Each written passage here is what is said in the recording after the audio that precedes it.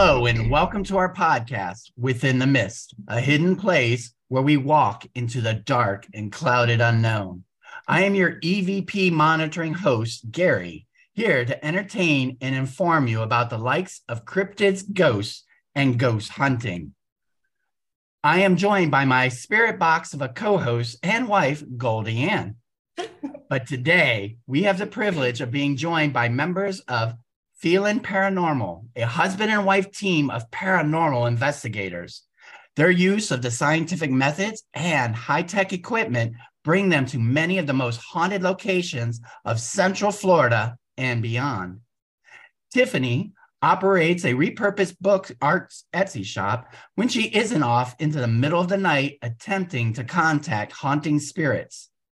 Ryan has been involved with the paranormal since childhood, when he realized he could see and understand what others could not. He now works as a design consultant for a remodeling company when he's not on an investigations in the middle of the night. So I think it's time to open the attic doors within the mist and welcome Phelan Paranormal to the show. Hey guys. Hello. Hi. Hello. Thanks for having us. Yes. No, it's great. I'm glad that you guys could make it. I have so many questions to ask you, but I did have one that I wanted to especially ask for you, Tiffany. Okay. Due to your expertise with ghosts, what is a ghost's favorite makeup to wear? Oh man. Concealer. I don't know. I noticed it's one of your jokes. I get it that it sounds like say? Ryan is the expert here. Go ahead, Ryan. He said concealer. I said concealer. Concealer was good, but I was looking for mascara. Dang it. That's a good one. I like it. Well, thank you. Thank you very much. Yes. Yes. They love dad jokes. Yes. As do I. Well, I appreciate you coming on to the show. We've gotten to hang out with you on some of your investigations before, but there were so many more questions I wanted to ask you. Like, in the beginning, how did you guys get interested in the field of paranormal investigations? Well, for me, it's kind of like what I said in the beginning. Very, very early on in life, I kind of had a realization that I could see or understand things that not everybody else would see. So I don't see ghosts in the particular way of it directly in the room. I kind of get it more in almost like a photograph in my head is how it appears to me more often than not. And I guess I'll say where some parents will say, that's your imaginary friend, or no, you don't really see those kinds of things. My mom was great in the fact that she actually kind of instilled it within me and would kind of push it a little bit more and say, okay, well, what else do you feel? What else do you see? And it runs in her lineage as well. So it's always been there. For me, the paranormal and getting into ghost hunting and doing these investigations, I always kind of joke around. For me, it's actually just kind of trying to prove myself that I'm not crazy. So by using these different, your K2s and all the different equipment that we do, it just helps me kind of put a scientific edge to a sense that I have. So that was the big part for me. So you started having these kind of experiences as a young child. You never considered it frightening at that time? I guess maybe I'll say for me, I was lucky enough. It happened early enough that it just kind of was a thing. I think if it would have hit me when I was a teenager, it might have struck me completely different. By then I would have seen enough movies that I would have, I might have looked at it a little differently. But, and then I do remember going to my mom and saying, hey, I've seen this little boy in our house. And she'd say, well, I have too. What did you see? What did you experience? And so that kind of takes the edge away, I guess I'll say. Wow. That's awesome. And for you, Tiffany, how did you get started? Well, I'm totally on the other side of the spectrum of that. 100%. I would see stuff in the traditional sense, like I would see apparitions frequently, actually. When I was little, I can remember being on the bus when I was in kindergarten, and we would always go past this one house every afternoon on the way home from school. And almost every day in one of the top windows, there would be a little girl up in the window with like a nightgown on and a bonnet, and she would be holding a candle. And I would see her almost every day. And I was so afraid to see her because I was like, okay, I don't think anybody else sees her. I don't know what's going on. And then one day I realized there was another girl that was staring at the same spot. And she goes to me, you see her too, don't you? And then we would look for her every day. But it scared me to death because my parents never talked about it. Not at all. Come to find out now that I'm adult, my dad has a ridiculously large amount of ghost stories. And I literally did not know any of them until this past year. And I was basically terrified of ghosts and everything until about 4 years ago. And then I decided, because I have anxiety and it kind of helps me with that, that it didn't have to be as scary as I was making it. And why was I making it so scary? Why don't I look at it more as a way to learn things and to conquer my own anxiety? And I just kind of went head on into it and just kept going. And it is not scary anymore, except if you try to spend the night at a jail, and then it's scary. Yeah. Then you guys came together and created Phelan Paranormal. Is that correct? Yep. And how long has that been running? It has been a official incorporated business for about a year and a half, but we were doing it before that, but we've technically got our like a business license in the state of Florida and our insurance about a year and a half ago, but we were doing it for about another 2 years before that as well. Yeah, absolutely. Yep. So what was your first official investigation then? It was the Opera House. Would have been the Opera House. Yep. Yeah. It's now called the Heard Opera House, but it was the Arcadia Opera House. Mm-hmm. And how did that come about? Well, I was actually looking online for other people that were doing like group investigations and stuff like that, so we could kind of go with a bunch of people. And I came across a group that was hosting a group investigation there, and it was like $20 a person. And I was like, hey, let's go to this. And now I love the Opera House, and we're really good friends with the owner, Danny, and his wife. And right now it's in construction from the hurricane, but we are planning some big things there that I can't quite say what's going to be going on yet, but it's going to be exciting. Wow, that's yes, nice. And you guys are obviously invited to come to that when I announce it as well. and it may be more than one thing, so we're working on it with them. Yeah, I'm glad to hear that. Yeah. So, how do you choose your locations? Well, she was very I'll give you all the credit to this completely, because she's been very diligent, not only researching, I'd say, spots within about a 3-hour radius of where we are, and then just simply reaching out. Sometimes you get a yes, sometimes you get a no, sometimes it's no answer whatsoever. And then as we've kind of had an opportunity to work with a few of like Sarasota County and Manatee County, and that's opened up a few more ends for us as well. But in the beginning, it's kind of like anything else. It's almost just knocking on doors and hoping they just say yes. Yeah. And I don't know how many emails you sent out, but it had to be hundreds. A lot. It was a lot of emails. And finally got a few people to just say, yeah, sure. Let's do it. Sounds great. And we've built some pretty amazing relationships with some of the places around here. And it's great.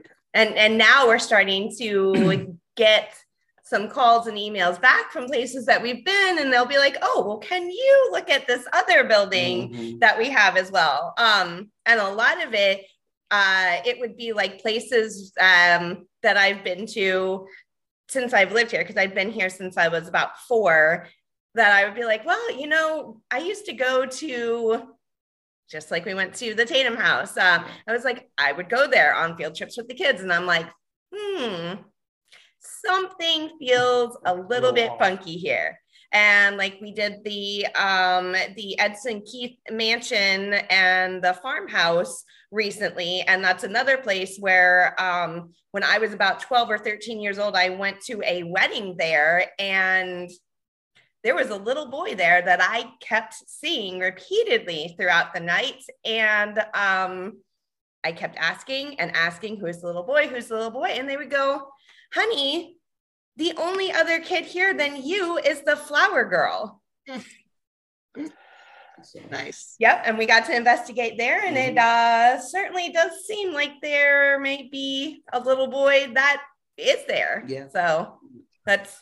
Yeah, we had a great experience there. And at the end of the investigation, when the curator was back in, I was asking a few questions. I was like, so, because I want to go into an area completely blind. I want to research the heck out of it and know everybody's everything. The less I can know, the better off I feel about it. So that way I can go in, and any feelings or anything that I get aren't persuaded, I guess, by pictures or whatnot. So, but we got to the end, and I said, the younger boy that lived here used to love to play hide and seek, and I'm guessing played hide and seek with one of the maids that was here, and spent a lot of time up in the attic. And I said, so I described him as blonde hair, kind of long, a little bit curly, blue eyes, and wore this kind of and she just continued to get a little more pale, and her jaw just a little further down, and she's like, yes, that would be exactly right.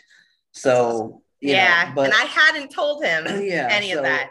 I keep it to myself. I have my notebook where I have all my names and all my stuff written down.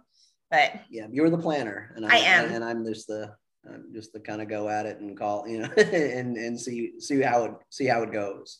But well, I'm glad you brought up the farmhouse, because I wanted to ask you, what is the difference between locations of buildings versus farmhouses versus cemeteries? Do you find the hauntings different from these different types of structures? That's a very interesting question. I would say with a cemetery, you're going to get a lot of different, I guess I'll say a lot of different entities, a mix of feelings, and probably a little more of what I want to say, like a residual, more so than you would at certain locations, where if it was a factory or a home or a farmhouse where people spent a lot of their time there, where I really kind of feel like that's the main difference, is you're going to get a little more intelligent responses when it was someone's home for a very long period of time. Not to say that you won't in a cemetery by any means, and it also depends a lot on the person themselves.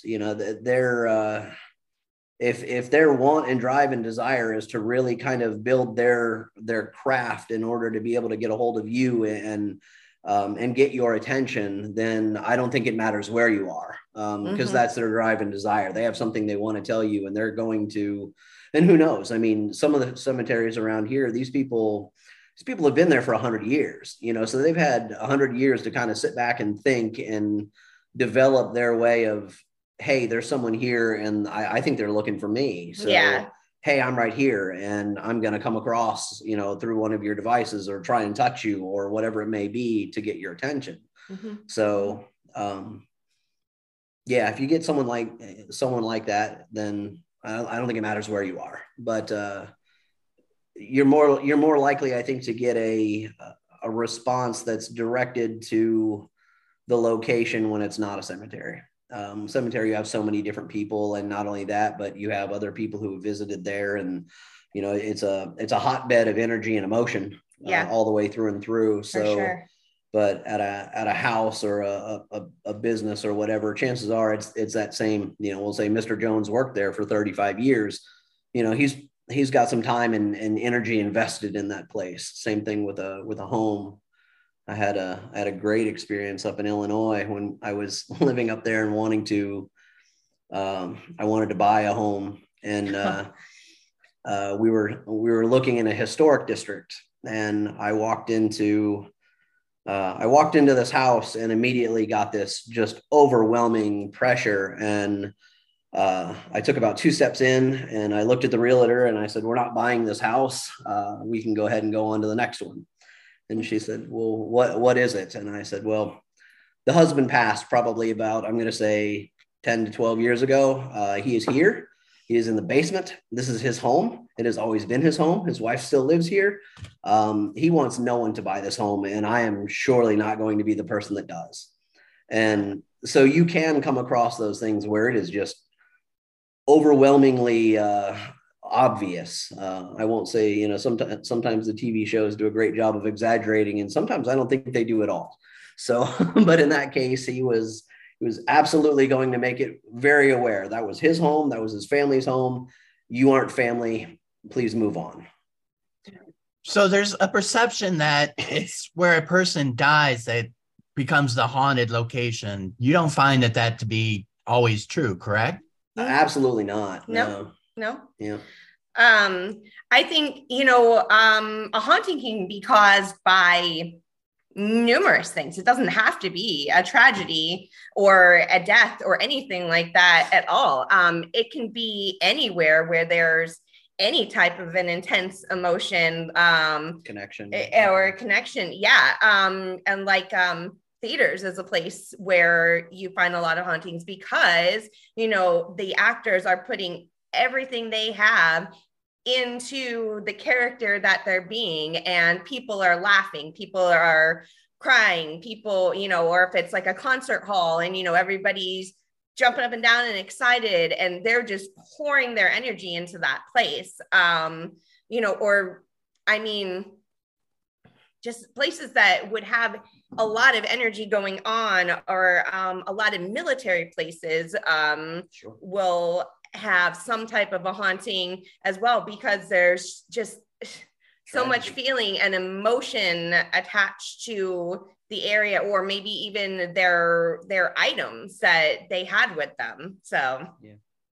But certainly, deaths can obviously cause it as well, because, it could be an intense emotion if somebody passed away suddenly or whatever, but there's a lot of things that can cause it. And again, these are, it's pretty much our hypothesis on a lot of this. Unfortunately, by the time we'll actually know the right answer, then we're on the other side of the EVP. Yeah. And so we've got to try and maybe give a better answer back. But that's the other part that I really truly enjoy about the paranormal, and actually getting out and doing a hunt is you do get this information back, and it is a little bit open for interpretation. Mm-hmm. So that's kind of neat to me, is just seeing that and getting other people really to a chance to experience that as well. Mm-hmm. I like that. So yeah, you were talking about giving other people the opportunity to experience that. When you're trying to set up these haunts and you're asking the locations, do you find resistance or do you find a lot of openness? Are people willing to admit that their place is haunted, or do you think they want to try and hush it up? Well, yes and yes. Yes and yes.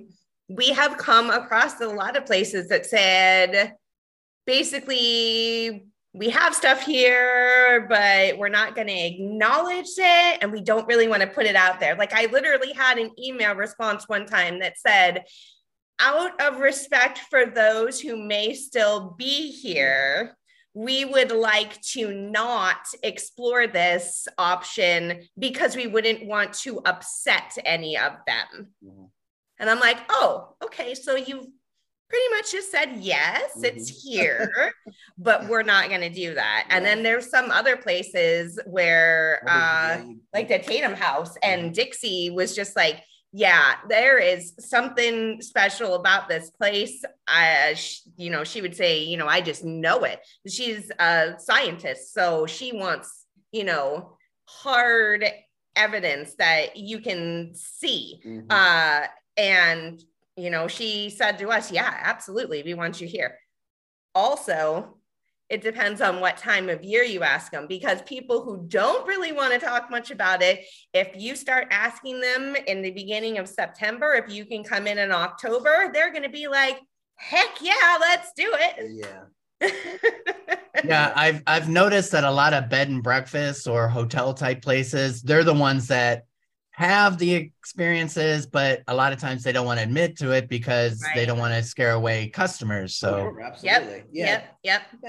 I mean, there's still definitely a taboo about it, where certain people obviously are going to be very excited to hear, oh my gosh, there's a haunted bed and breakfast that we can go to. That'd be great. Other people are going to be like, yeah, I wanted to go there. Absolutely not. I want nothing to do with that. And of course, as a business owner, you have to respect that. So, but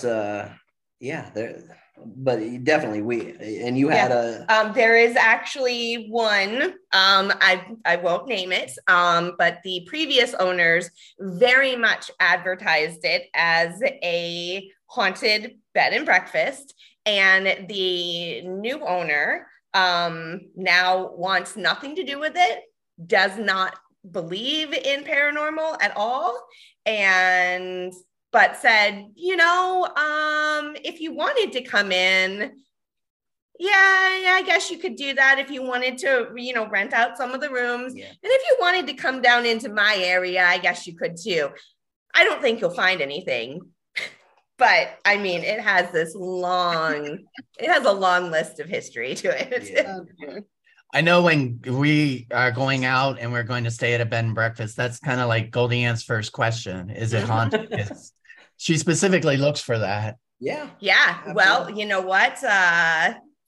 Maybe I'll drop you a message later and tell you which one it is, because I really want to get some people together to go to that one. But they were very apprehensive in the beginning. They were. When we first reached out to them, it was pretty much a flat no, not going to happen. And then about a month and a half later, they reached back out, and that's when they said, well, we might entertain, if you were going to rent out a few of the rooms. I suppose we could let some. So I kind of want to know on the back end, anytime you get an immediate 180 like that, okay, something happened. And now he's like, okay, I want to know for myself. So yeah. Oh man. All right. Now, Tiffany, you mentioned earlier that you do all the research beforehand. How do you go about researching? I mean, do you go to libraries? Is this an internet type thing? I figure it'd be kind of hard to investigate hauntings. It is, but I actually asked that very question to Miss Amy Bruni from Kindred Spirits when I had the chance to meet her earlier this year, about how she does her investigating. And she said, hire a team of people and then they just do it for you. No, she does a lot of her own investigating. The easiest way to do it, and I have had great results with this, is if you go to like the county property appraiser and you get the names of the people who have owned it, then you take the specific names and you start doing internet searches about the specific people, not just the house, not just the area. And then you start pulling up more and more information using their specific names and the family names and going back and just researching each name. Then you start finding so much stuff. It's unreal. And I hadn't thought about it in that way, because I was researching from the point of like, oh, okay, well, what's the history, of this building? And that's not necessarily going to give you the family history, So that makes a big difference. but you got to go pretty far back. Yeah. And imagine. Yeah. There's a couple websites. I think it's floridamemory.com that has a lot of historical documentation and photos and just kind of records and whatnot. And you can find some really good stuff on there too. Okay. So then you have all this in your, little magic notebook. And then Ryan goes in there, cold. Mm-hmm. And then what do? You guys compare notes afterwards to see what matches? Well, I'll usually walk in, and after he's been there for about 10 minutes, I'll be like, so what are you feeling? Yeah. What are you feeling? What do you think is going on here? Or where do you feel something? Or she's still talking to the curator and I've wandered off. Yep. A lot of times, and that probably doesn't always look great, but I'll get to a location and we'll start talking and then I'll get pulled in a certain direction. And I just need to go figure out what exactly it is that's trying to grab my attention, or and take a little bit of time with that. And then usually by the end of the night, we've had a chance to kind of compare. Okay, this is the notes of who was here, and this is kind of what I'm feeling and what I believe what we've uncovered. And a lot of times it does match up. Sometimes it's a little different. Arcadia Opera House is always the interesting one for me, because there's one room that the minute we go in, I'm immediately pulled back into this back left room.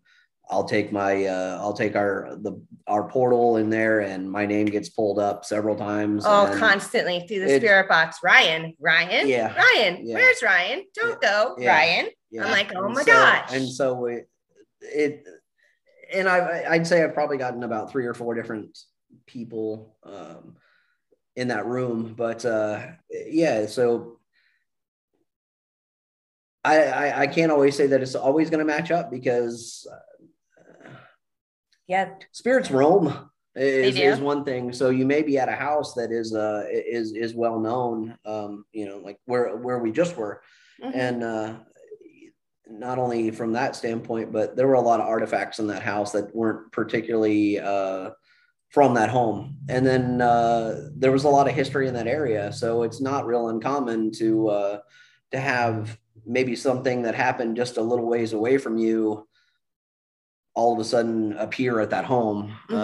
You're an antenna or a beacon of light. And the other thing is, and as you got a chance to see, we do bring a few different devices with us that are all powered up and ready to go. And of course, if you're a spirit trying to grab energy to talk to someone, well, we got to be really lit up in the middle of the night compared to a lot of the spots around there. So you're gonna possibly bring in some things from outside that area as well. So.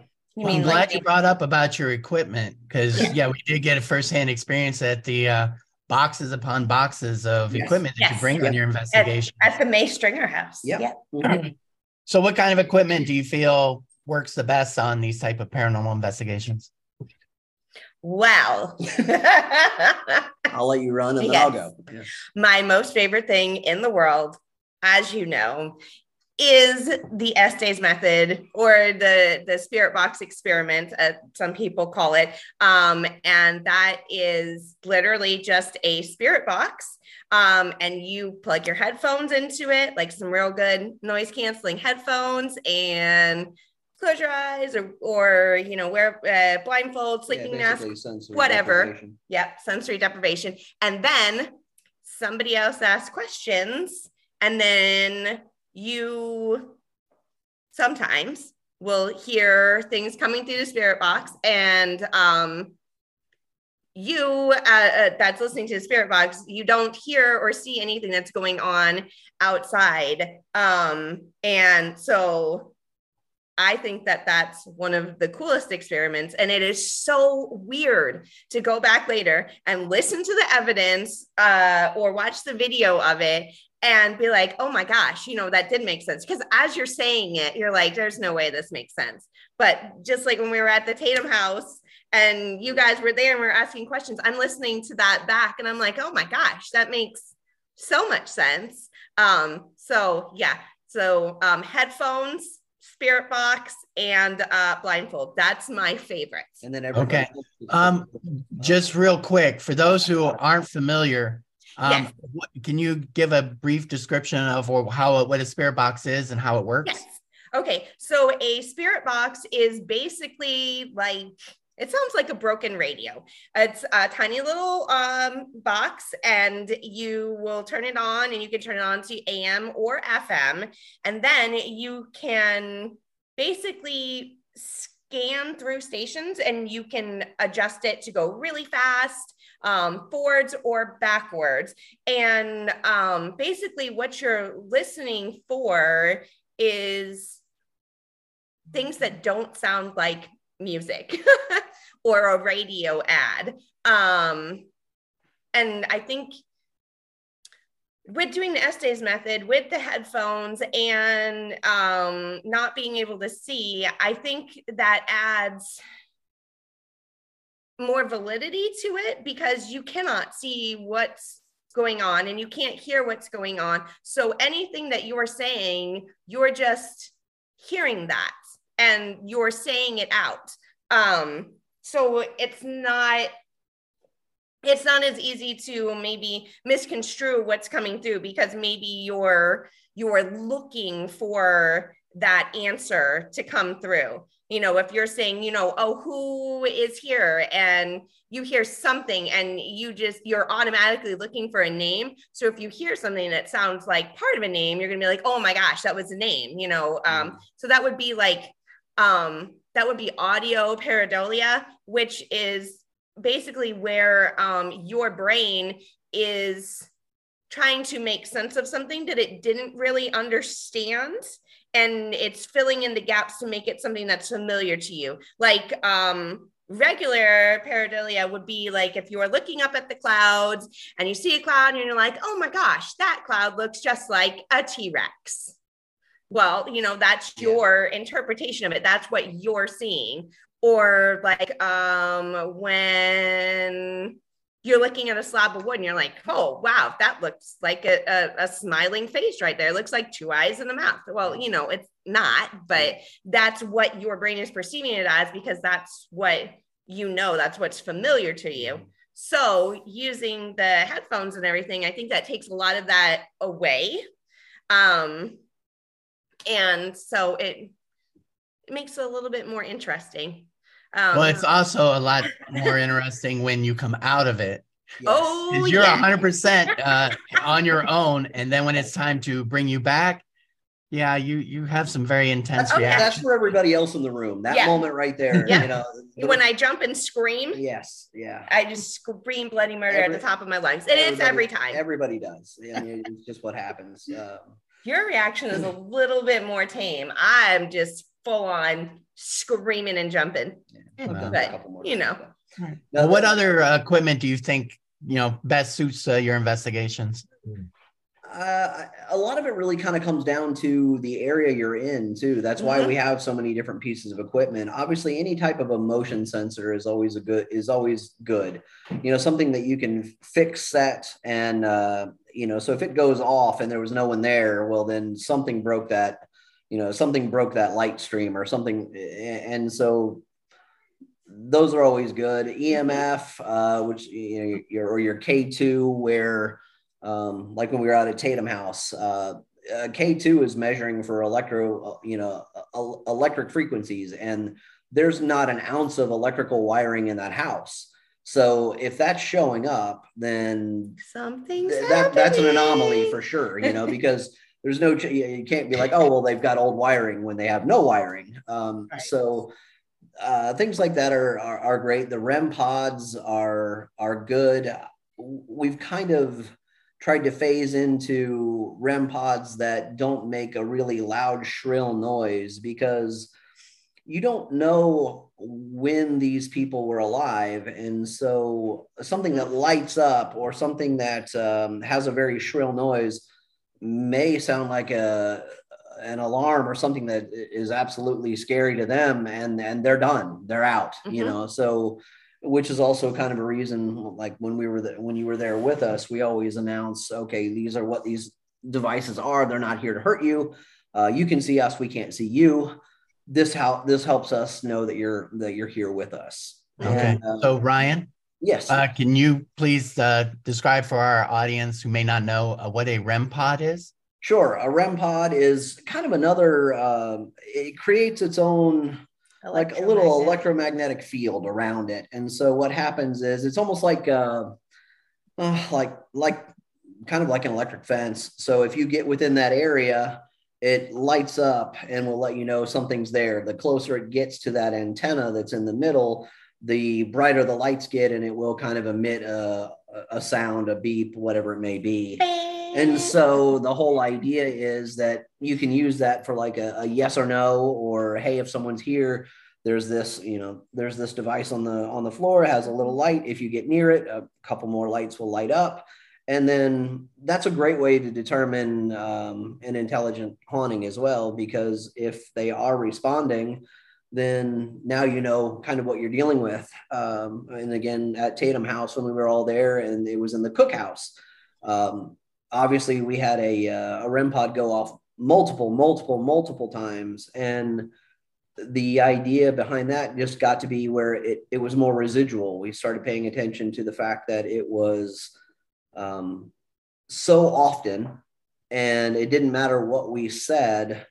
And then it also seemed to be time related. So that would have been when all that was happening, would have been very close to what would have been a dinner time or a prep time.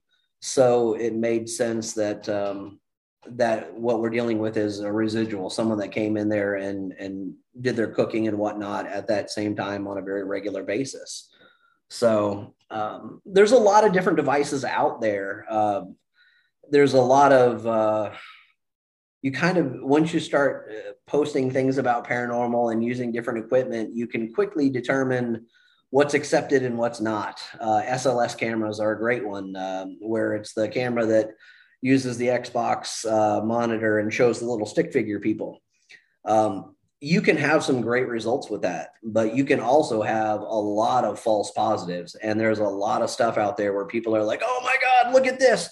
Well, if you happen to use it by a window or a ladder, or if you're by a sliding glass door and it picks up that middle frame, you can have a ton of stuff really give you a false positive. Mm-hmm. We have a video that we've talked about doing, and we haven't done it yet. And it was basically just going to use an SLS camera and go around and make kind of light of that, and just say, oh, it's the slider ghost and the ladder, because literally there are a lot of people that unfortunately don't do their due diligence or research some of the devices. And they're dead sure they've got something. And then, they post it on YouTube or they post it on something else, and they literally get bashed, which is, we'll call it a learning experience, but also it's just, it's not something you want to do, because you're like, oh my God, I had this great experience. And then you find out you didn't.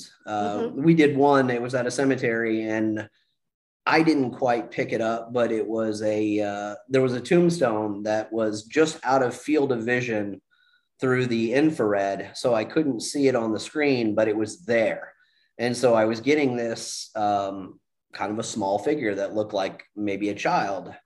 And I was super excited. And then later on I took a couple steps forward and it showed up, and then I stepped back, and then someone was like, no, that's a tombstone. Yeah, there was no one there. But why it was registering it as a person is because it has the rounded top, which looks like shoulders. Yeah. Right. So it's trying to find things that have a human-like shape to it. Correct.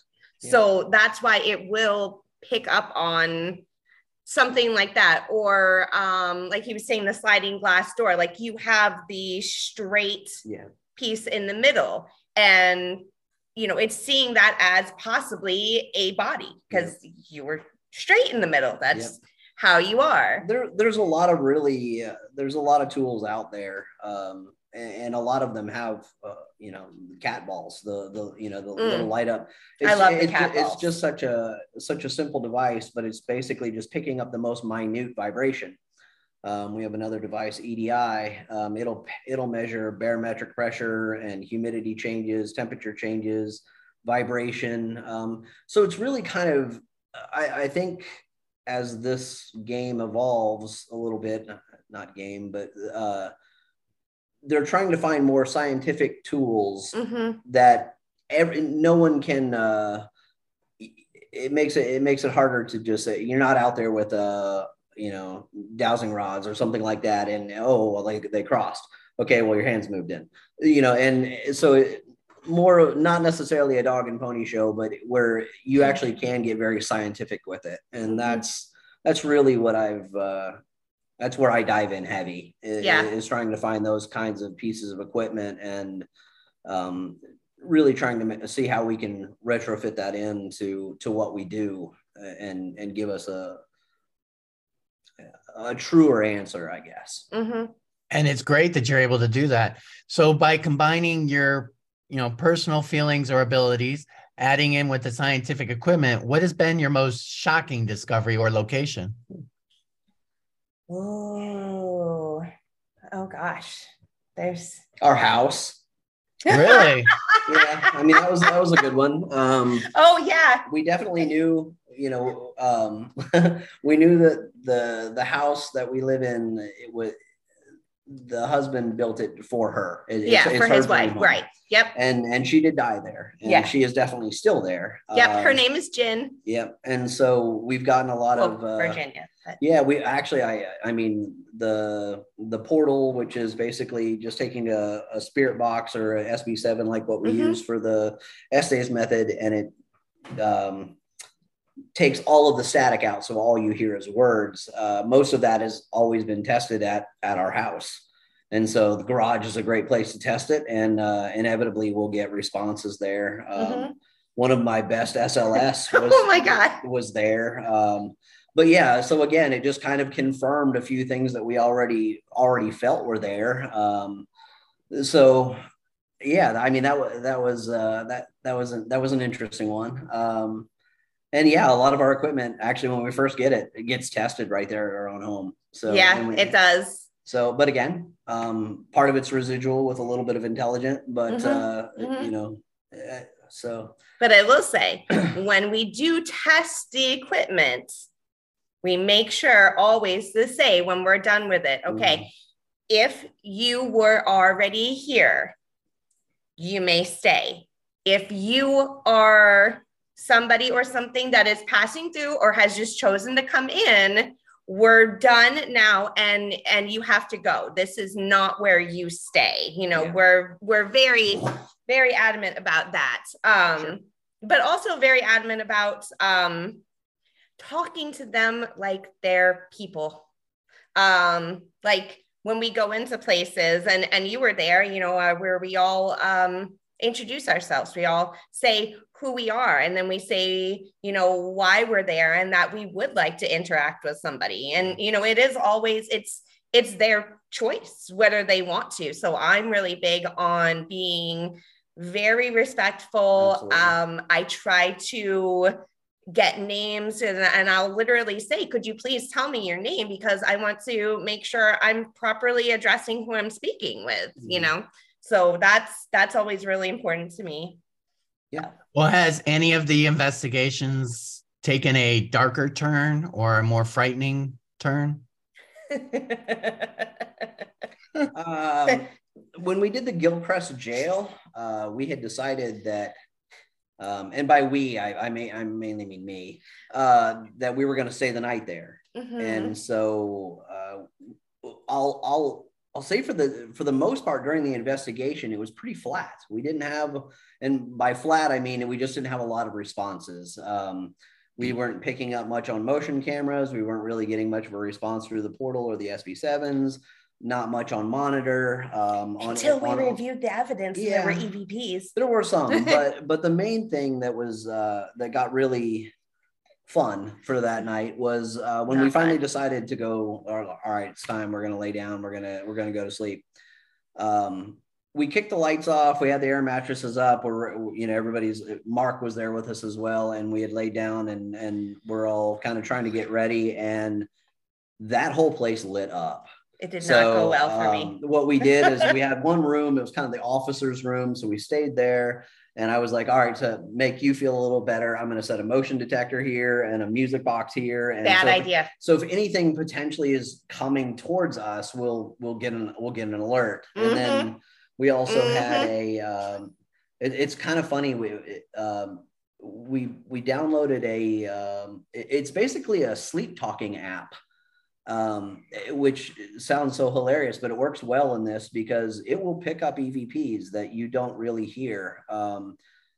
So we had that going, and it took, I'd say, about a half hour for us to really kind of try and relax and go to sleep. And I did not relax at all. The whole room just lit up, and it was less than an hour, and you had enough. The motion sensors were literally going off every couple minutes. Yeah. I was like, no, this is not okay. This is not okay. It took a turn for the worst. I literally, about an hour, I was like, I can't do this anymore. And I literally went out and I stayed in the car the rest of the night. Aww. I did. Which was actually about another hour and a half. And then we called quits on everything because it didn't stop just when she left. So, no. And I was like, no. Yeah. And I was like, guys, this is not okay. I have I'm like, okay, we're here to talk to you. Yes. Interact with us. But while I'm trying to sleep, no, that is not the time. That is also the deal that I have at my house. I tell them, you can be here. That's fine. There is one rule. You don't bother me while I'm sleeping. Yeah. And that's it. That is my rule. Do not bother me while I'm sleeping. We had a Estes method at the Arcadia Opera House where I got somebody a little more mischievous or a little darker, and you were asking questions, and towards I got pulled out of it in a very similar way where you jump because obviously you don't know anybody's there, and all of a sudden something touches you. But they were definitely getting a little interesting. Dark. It was getting dark. I'm behind you. I'm here to get you. Yeah. Yeah. I was asking the questions, and and you said, nope, that's enough. Yeah. We're done with this conversation. Broke it, and touched my shoulder to let me know. Yeah. Because we ended it. Yeah. But it literally said, I was asking questions, and he said, I'm right behind you. And I said, okay, well, what are you doing? And it said, I'm taking you. And I said, nope, that's it. Yeah. We're done. This session is over. We are no longer talking. It is not okay for you to say that. Yeah. It is not okay for you to take me. You are not welcome to touch me. Yeah. You are not welcome to follow me. You gotta stand your ground sometimes. But I would say, 99.9% of the time your interaction with anything is not menacing. One of the things that I guess perturbs me the most is you see all these ghost shows and everything's a demon. Everything's a demon. It's not a demon. It's not. That's just that's not how it works. Not everything's a poltergeist. Not every time you go on one of these is a coffee cup going to fly at your head. A lot of the times it's just you got a chance to see it. It's just simple responses, things that you kind of just you can't quite explain, but it's really cool that you just got a chance to witness it. Yeah. And at the end of it, you're probably going to come away with a half a dozen things that you sit back and you go, I can't believe I just saw that. But at no point in time really is the experience menacing or are they out to get you? Not in our experience. Like I said, there's been a couple times, but you kind of protect yourself a little bit on that. And just like you said, you stop the interaction. Down. Yeah. Yep. So. Yep. So in your opinion, both of you, why do you think that ghosts exist? Why are they still on this plane of reality? Oh, here we go. Can I open up a can of worms? No. Well, no. Yes and no. Well, I have a really interesting take on this, actually. Okay. So if somebody asked me once, they said, well, you're a Christian. How can you say that there's all these ghosts and there's these spirits and there's all this stuff going on? And I said, well, that is a really interesting question. But first of all, I'd like to ask you, angels are kind of something you don't see, but a lot of people have guardian angel stories. That's okay. They will refer to God as the Holy Ghost. I'm like, oh, you literally just said ghost. And then, I had someone say, well, that would be terrible if, that somebody was just left here and they're stuck here on earth. It says, God's not going to leave people. And I said, well, what about this? Yeah, it might say that, but what if you get the chance to say, actually, I want to stay here for whatever reason it may be. If you want to stay here to check in on your family, or you want to watch over your house because you have so much joy and even pride in something that you made and put your whole life into. And who's to say that God doesn't say, yeah, you can do that? Or maybe there could be something like, hey, let's make a deal of, okay, you're allowed to go down and check on everybody, twice a month. Who knows? Because stuff isn't always active. It's not, sometimes it is, sometimes it isn't. Sometimes there's a rhyme and reason to it. Sometimes there's not. So that's one of my ideas. Go. That's my spiel. Yeah, I would say she covered a lot of it for me as well. I think a lot of it really comes down to people either aren't necessarily ready to give up what they had going on here. I think there's also a tragedy aspect. Someone who dies in a car wreck that was completely unsuspected. They may not even really understand, that they died. They're still there and they're just confused. Then I do believe that there are people who have a tie to an area, and that was possibly the most important thing to them, and other people are tied to family, whatever it may be. So again, I kind of fall back on my comment much earlier. I don't think we'll ever really know the answer, but when we do, we're on the other side of the EVP, and hopefully maybe one of us will remember well enough and give a better answer. Hey, this is why we do it. But until then, I guess that's kind of the cool mystery of it all. Is it's a tough one to solve, just because, once you do have the answer, you're already there. So, but it does make it very, very interesting from that standpoint. So, but yeah, that's kind of always been it for me. I like those answers. Yeah. Well, speaking of mysteries, I'm sure you've heard of very many. You've probably investigated a lot.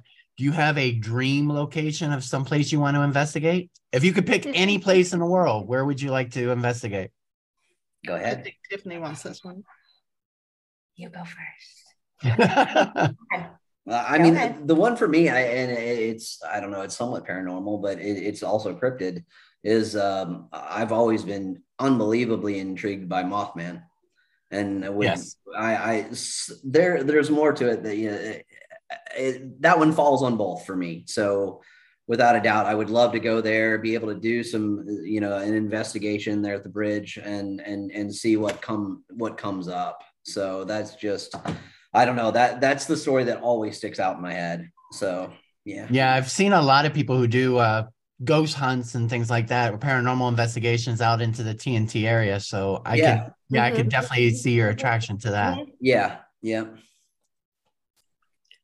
Winchester Mansion. Yes. For those who may not know, bad. Yeah, for those who may not know, the Winchester Mystery House was built by the widow of the Winchester rifle fortune. Yep. And part of it was that she felt that she had to evade a curse of all the people who were killed by the Winchester rifle by continuously and nonstop building on the house. Yes.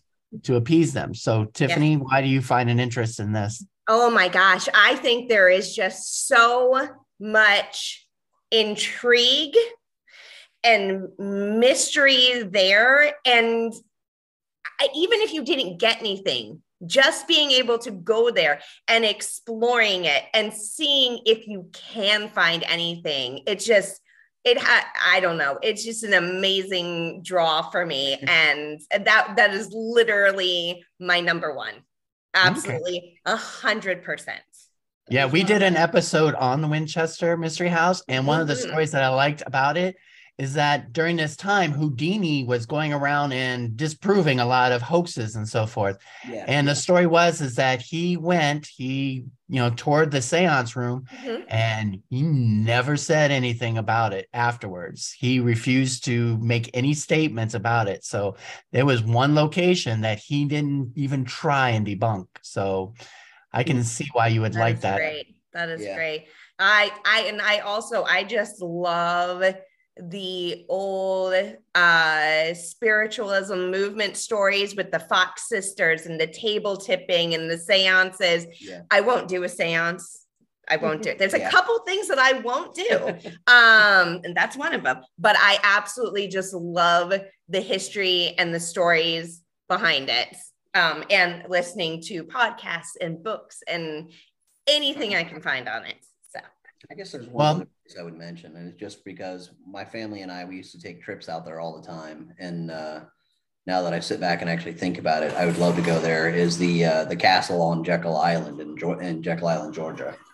So we used to live on Amelia Island out on Fernandina Beach, and we would take frequent trips over and stay out on and stay out there. So out on Jekyll. And I have a lot of memories of seeing things kind of off over in that area when I was young. I would have been in kindergarten, first grade.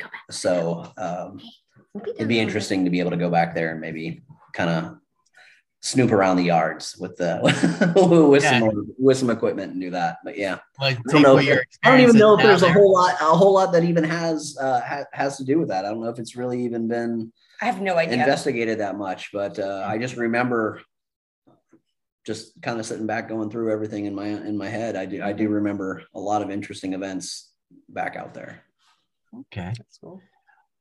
Well, you do all of your investigations, then you do all of your research afterwards, putting things together. Where can people find your investigations or find the results from your tours of locations? We do have a Facebook page, which is Phelan Paranormal,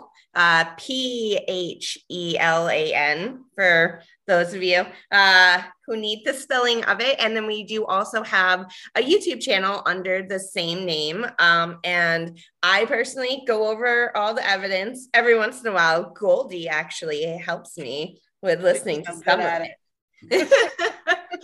And I edit them into videos. I have a lot of them that I'm working on right now. We have a lot going on with hurricane repairs still.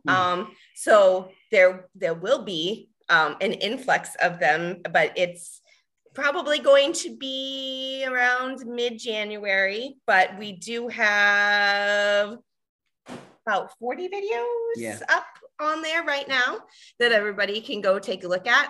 A lot of them are short, sweet, and to the point. That's how I like to do them. That's just, here it is, watch it. It's really cool. And it's done. They're, somewhere between like 2 and 5 minutes usually. We're not gonna do the big build-up videos or anything like that. There's a couple that are a little bit longer, but well, I will be sure to post links to both the Facebook page and the YouTube channel on our show notes. So those of you who want to actually see some of these experiences, I recommend you check it out. And subscribe.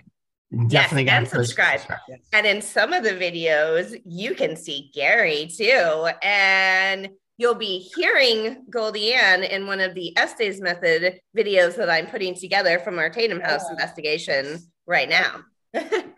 Well, great. Yeah. What about the Gary leave? What's that? The Gary leave. Oh, yes. Through the necrophonic at the Tatum House. And you listen to it too. I swear it says a lot of things, but it says Gary, and then a couple minutes later it goes, Gary, leave. I'm not welcomed anywhere. No. All right. Well, this has been great. I'll be lucky enough to have my name come through a spirit box or something. Yeah. They never say my name. Yeah. Well, this has been great. Is there any final words that you would like to have our audience know? No, I think we've covered a lot of things. I greatly appreciate your time. Thank you for having us on here. Absolutely. Oh, no, this was great. And we look forward to having you back because I'm pretty sure, looking through my notes, any of these locations probably would have warranted a whole episode in and of itself. So, oh, yeah. Oh, man, we could tell you stories of the Opera House for sure. Yeah. Well, then we will definitely have to set that up. Awesome. Sounds wonderful. Yep. Well, being sure to remind the ghosts that it's time for them to go home and that is do not wake us up in the middle of the night. I think it's time for us to make our exit from within the mist. We would like to thank Tiffany and Ryan of Phelan Paranormal for being our guests today. We hope you enjoyed this episode and our interview, and we'll check out their YouTube channels and Facebook page. But until then, listen closely for the voices in the shadows and remain constantly curious. Goodbye, everybody. Bye, everybody. Bye. Thank you.